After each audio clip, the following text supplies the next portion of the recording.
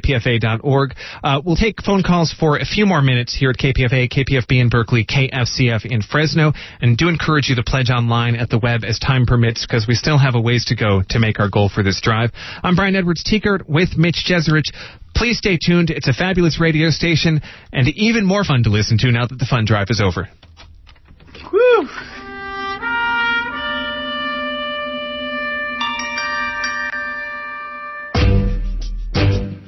Since the war that birthed our nation, 1,315,341 women and men have been killed while serving in the U.S. military. Textbooks and politicians talk about major victories and defeats on the war front, but rarely do we hear from the individual men and women who won and lost those battles. In honor of soldiers, past and present, this Friday, May 28th at 7 p.m., Full Circle invites all veterans and active duty soldiers to call in and share your stories with your community and our listeners all over the world. Tune in to Full Circle, your cultural affairs radio magazine, Friday nights at 7 p.m. on 94.1 KPFA. KPFA in Berkeley, KPFB in Berkeley, KFCF in Fresno, and online at kpfa.org.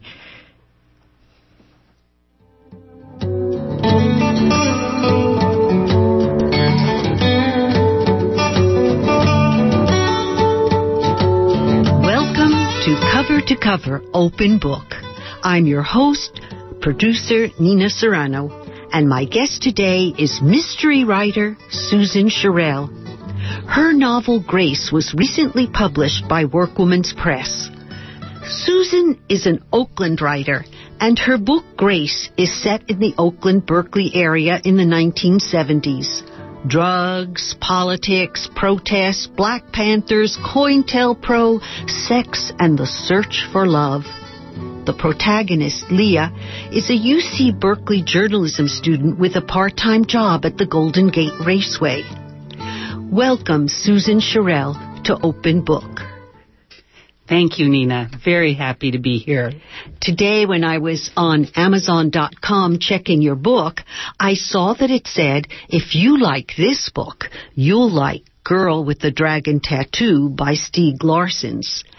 And I was thinking, wow, I wonder what they see the link. And then I realized, well, the link is that these are both page turners. These are both well written. These are books that are really saturated in their setting. And most of all, these are books with a political analysis that overrides the suspense, the thriller, the mystery of the mystery. And Susan, my wish is that your book, Grace, has the same international readership and a big, fat, juicy Hollywood contract. Thank you so much, Nina. May my wish come true. May your wish come true. Susan, could you read to us from your novel? Could you begin, please, with the prologue, the introduction that sets it all up, where the writer, the author, this fictitious character, the author, is talking to the reader? Okay, this is the prologue. 2 Asian teenagers found Grace's body around 5 a.m. Monday morning.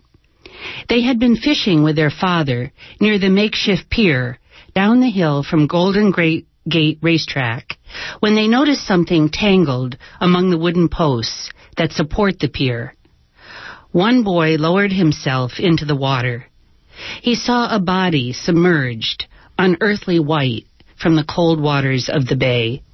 Blonde hair tendrilled with seaweed. They ran to tell their father, "A white woman!" they kept repeating.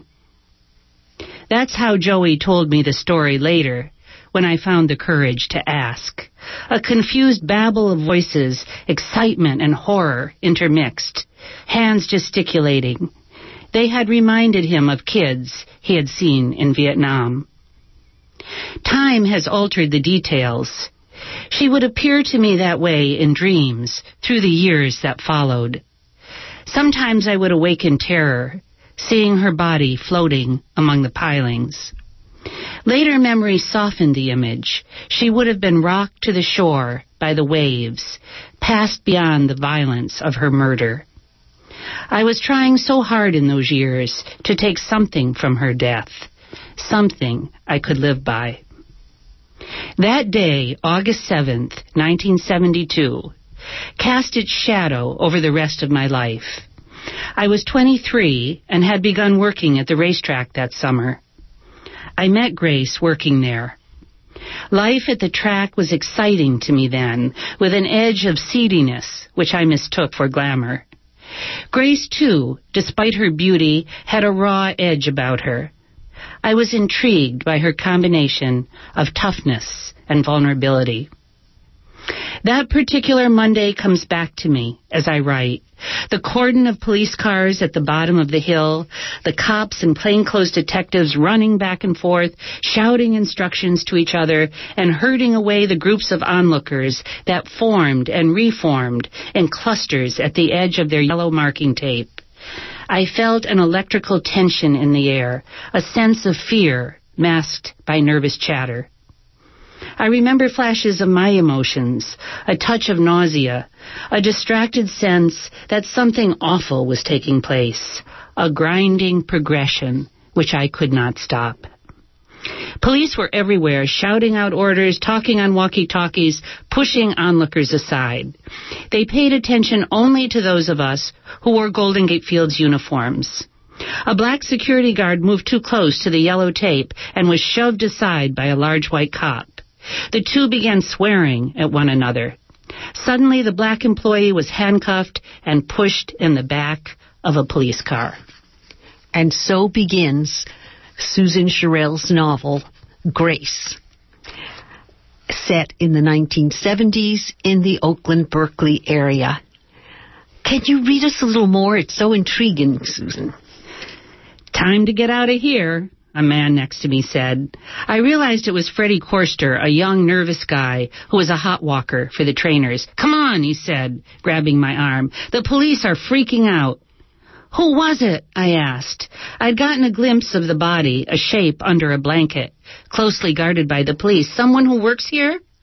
They aren't saying, he answered. He kept hold of my forearm with his thin fingers and wrenched me away from the scene. They keep asking about a tattoo on the left knee. Tattoo? I repeated. Grace had a tattoo on her knee, Freddie muttered. Let's get out of here. I let him pull me up the hill toward the low-slung buildings of the racetrack. He was sweating, and his fingers dug into my arm. How do you know that, Freddie? I asked. Oh, boy, it's going to hit the fan. Did Grace have a tattoo on her knee? My voice sounded high-pitched, almost hysterical. Stop asking me, he shouted. Who ever thought it would go this far? We had reached the clubhouse, and Freddie ran off toward the office where we signed in for work. I could still feel the imprint of his thin fingers biting into my arm like steel wires. I rubbed my wrist. I had known Grace little over a month. She was 5 years older than I, a woman of experience in my life. Writing this story so many years later has forced me to relive a period I wanted to forget. Not all the discoveries I made that year were painful, although many were painful enough. But the memories of those blue-washed mornings, driving up a fog-strewn hill towards a view of a bay that stretched toward infinity, has stayed with me always. I had known Grace Neville. She stood like a signpost in my life, a warning. She was the woman I wished, then feared to become. Although this story tells more about me than I would like, the book is for her. And then Leah, the main character, gets involved in the investigation of her friend's death. Is that right? That's correct. Could you read us that scene where she has a conversation with her cousin Joey, who's an Oakland cop and investigating the case, how they interact about this murder? Gladly. This is Joey speaking first. This is one hell of a case, he said. Try to forget that you knew this woman. Try looking at it from our point of view, okay? A woman turns up murdered. That's not unusual. Hundreds of women get murdered in Oakland every year. Most of the cases are never solved. Just between you and me. This babe is nothing special. There's no money behind her. She's not well connected. Nobody's going to pay attention, whether we find her killer or not. Murders? 2/3 or more are committed by lovers, husbands, boyfriends. The rest are committed by creeps with a previous record. But nothing's riding on this case, Leah. I know she mattered to you. Don't look like she mattered much to anyone else. He lifted his shoulders in a gesture of helplessness at my expression. Let's not argue about it. I'm trying to explain something to you, he said. What this case is like for us. Nobody cares about this dead girl, except us. We've been watching this Panther Ferguson for years. We hate the guy. We think he got that cop in New York City a while back. How do you know he did it? Joey's cynicism always disturbed me. Never mind how we know. We got our sources, you can be sure of that, Joey said. He pulled a cigarette out of his shirt pocket, pushed in the car lighter. This case? We know she left Eli's Mile High Club hanging on his arm. She was dead the next day. Some reporters got hold of the story, and it broke that afternoon. It looked like we had the guy at last. And then it turns out she was still alive Sunday morning. And my little cousin has to be the one who was with her. So what did she tell you about her and James Ferguson? Joey continued, lighting his cigarette. She told me they were still friends, I answered. Why does this ruin your case if you have all this other evidence against him? Your testimony is enough to make us look bad, to get this sleazeball out on bail. On top of everything else, you're my cousin. We can't even discredit you the way we'd like to. Discredit me? Thanks, Joey. I happen to have told the truth. He kept right on talking. Papers have the story already, how we screwed up. Panthers will milk it for all it's worth. They love to play up the bad cop routine, the OPD pigs.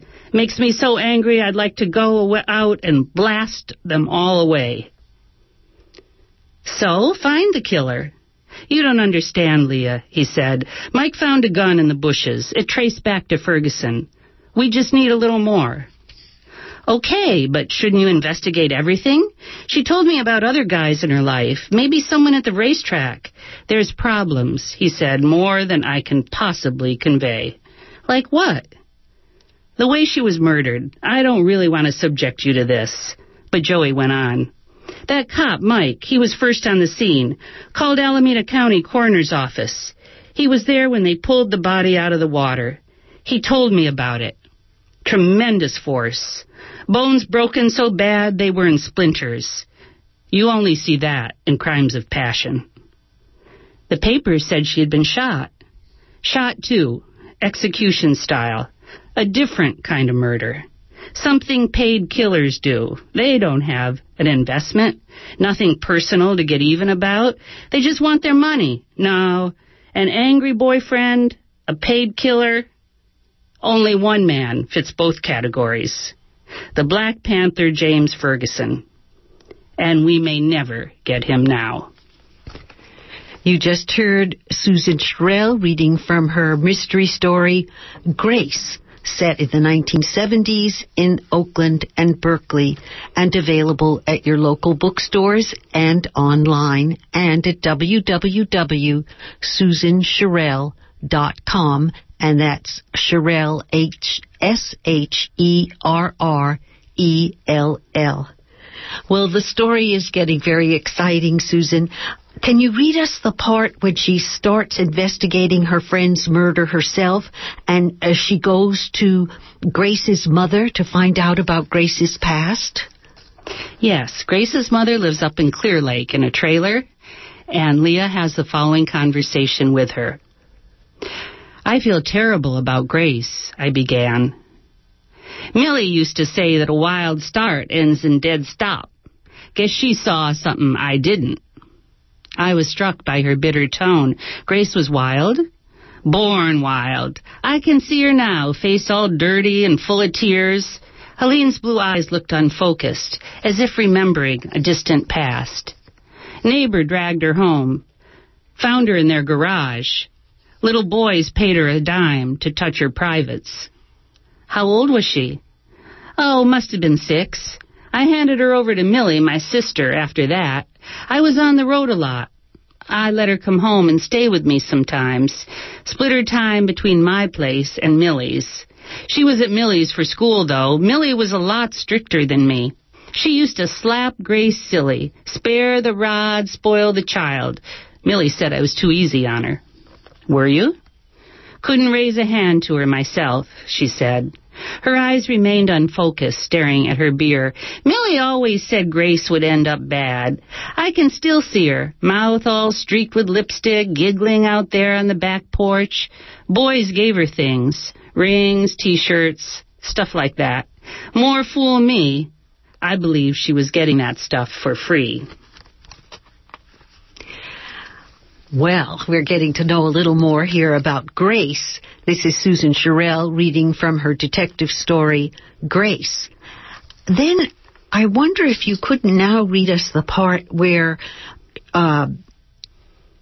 Leah, the protagonist, goes to interview her fellow co-worker at the racetrack where Grace, the murdered woman, also worked. Yes. And in this part, Leah actually talks to her friend Edna, an African-American woman who works at the racetrack. And this is Edna talking first. That girl was trouble when she was alive, and she's more trouble now she's dead. Why you care about any of this stuff? I feel bad about what happened to her, Edna. I liked her. I'd feel the same way about you. If something happened to you, I'd look for your killer. Edna threw her head back, her mouth open, in a beautiful yelp of laughter. Girl, she gasped, no man's ever gotten the best of me yet, and no man ever will. I'd have long since blown the guy's head to kingdom come. Search out my killer, she says. Grace Neville worked with the Black Panthers. You mean she slept with a brother, honey, Edna said. One of the baddest brothers around. It ain't the same thing. She helped out at the school. Doesn't that tell you about the kind of person she was? Tells me she did what her man told her to do, like most stupid women. Ain't nothing new about a white girl shacking up with some brother. It's been going on forever. What makes me mad is when they don't even have the guts to admit it. But you respect the Panthers, don't you, Edna? I wouldn't mess with them, if that's what you mean. Don't you believe in their goals? Goals? Girl, they're one of the biggest gangs in town. Of course I respect them for the way they stood up to those cops a few years back. That took guts. The Oakland police force was full of Southern crackers. They recruited specially to get those fools. Black folks were terrified of the Oakland Police Department. To go up against those crackers, Leah, you gotta be halfway crazy. I wouldn't be messing with any of them. They do other stuff now, I said. Schools, breakfast programs. They do all that. I got a niece gets fed in that program.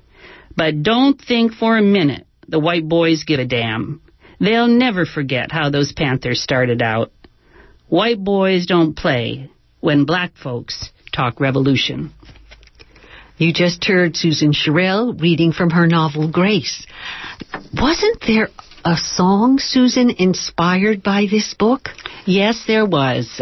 Thomas McKenney, who heads up and directs the chorus, Fukani Mwetu, a local chorus very popular that sings songs about South Africa and from South Africa, as well as labor, civil rights, protest songs, wrote this song when he performed at my first book party.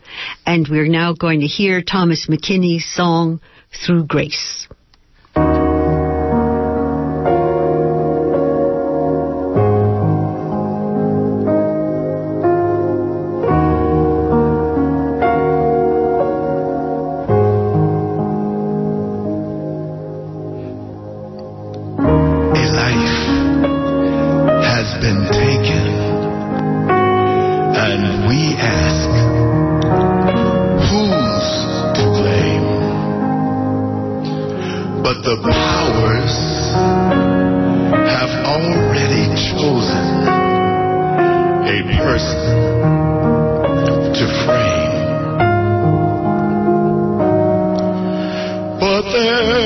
Someone with truth to reveal.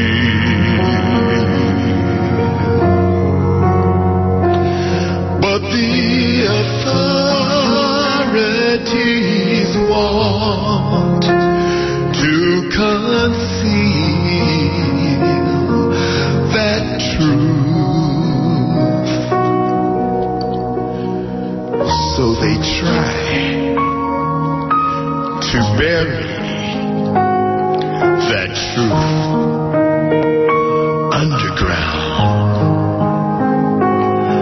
But those very seeds of truth start to grow, to be found.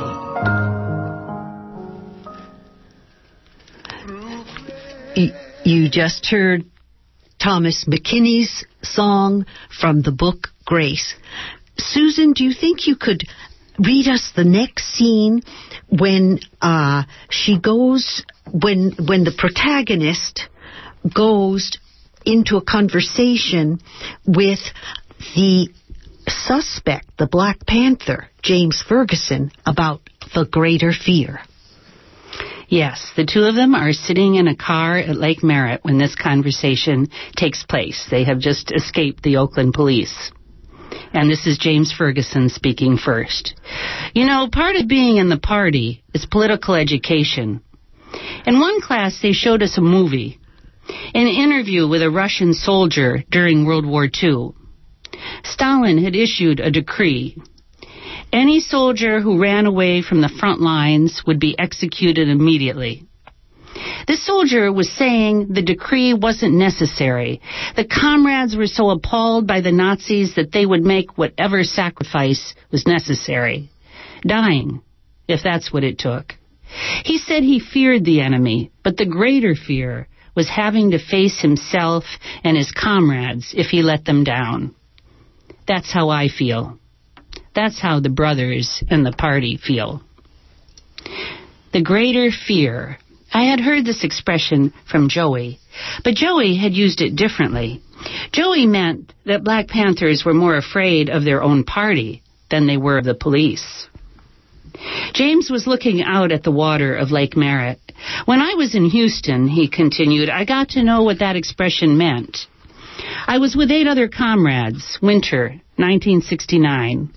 We were trapped inside Dowling Street headquarters, surrounded by 300 Houston pigs armed with shotguns, M16 rifles, tear gas. Reconnaissance helicopters were buzzing above us, lighting up the sky, so we could see the light rain coming down in waves. The Houston pigs wanted to raid our office, drag us out of our sanctuary in front of the national news camera, handcuff us and take us to jail like wet, whimpering dogs. Our attorney called, said the pigs claimed they didn't need a warrant because they were pursuing robbery suspects who had run inside our headquarters. For over an hour, we watched them position themselves for the attack. Each of us was behind one of the second-story windows, protected by a sandbag. We were heavily armed, but we were no match for that army, lined up behind their patrol cars. The pigs were less than 100 feet from our door. We could hear them load their weapons.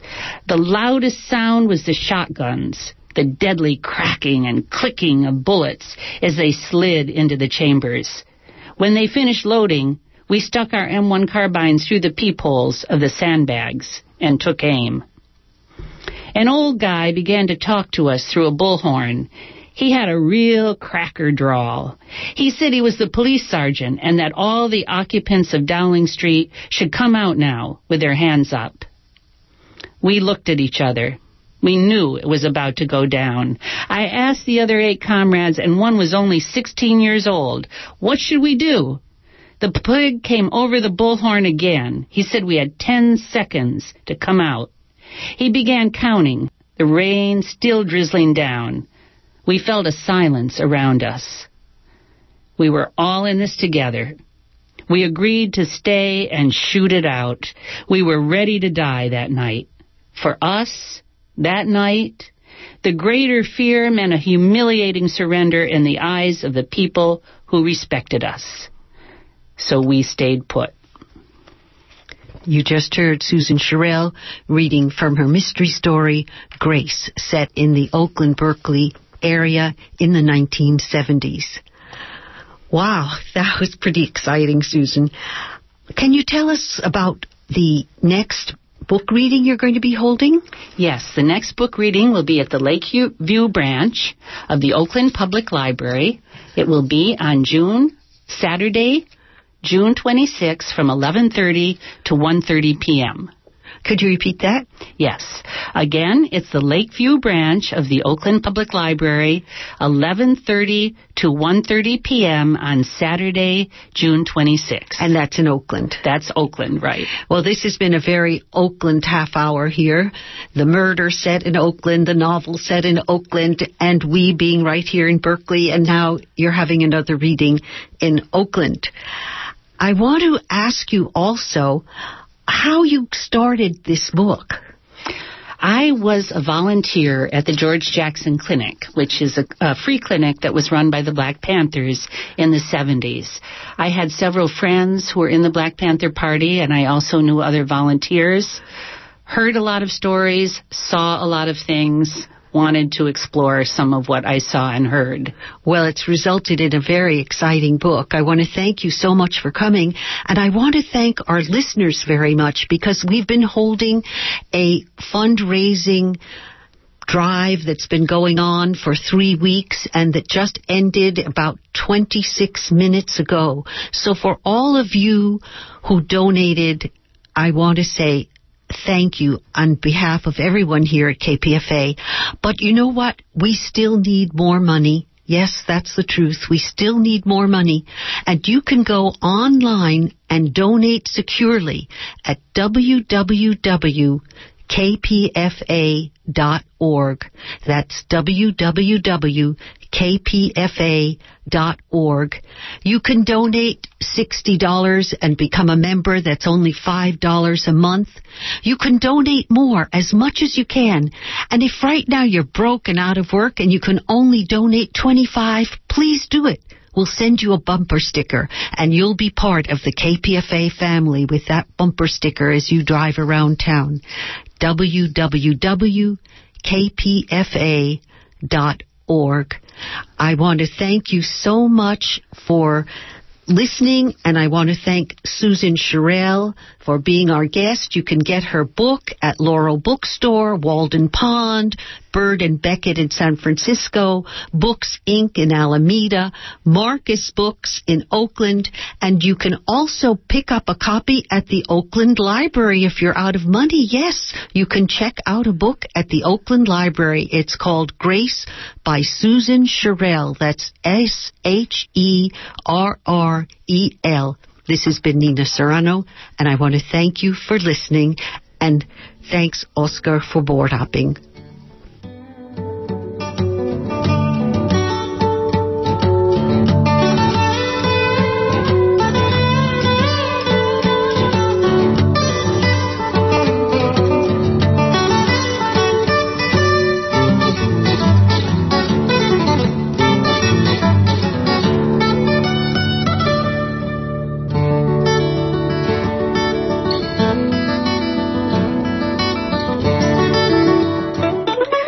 Annual Bluegrass for the Greenbelt Festival headlines legendary country rock and bluegrass roots pioneers Chris Hillman, founding member of the Byrds, and Herb Peterson, founding member of the Desert Rose Band.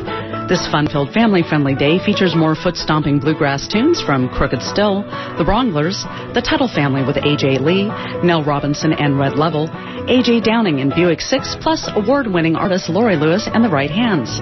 The Bluegrass for the Greenbelt Festival is happening at the historic Dunsmore Hillman Estate in the Oakland Hills on Saturday, June 5th from 10 a.m. to 6 p.m. The event is accessible by public transit with free bio-shuttle rides from BART. More information is available by phone at 415-543-6771 or visit bluegrassforthegreenbelt.org online. The festival is presented by the Greenbelt Alliance, the Bay Area's advocate for open spaces and vibrant places for over 50 years. This festival is a benefit for the Greenbelt Alliance. 94.1 KPFA in Berkeley, 89.3 KPFB in Berkeley, 88.1 KFCF in Fresno, and online at kpfa.org.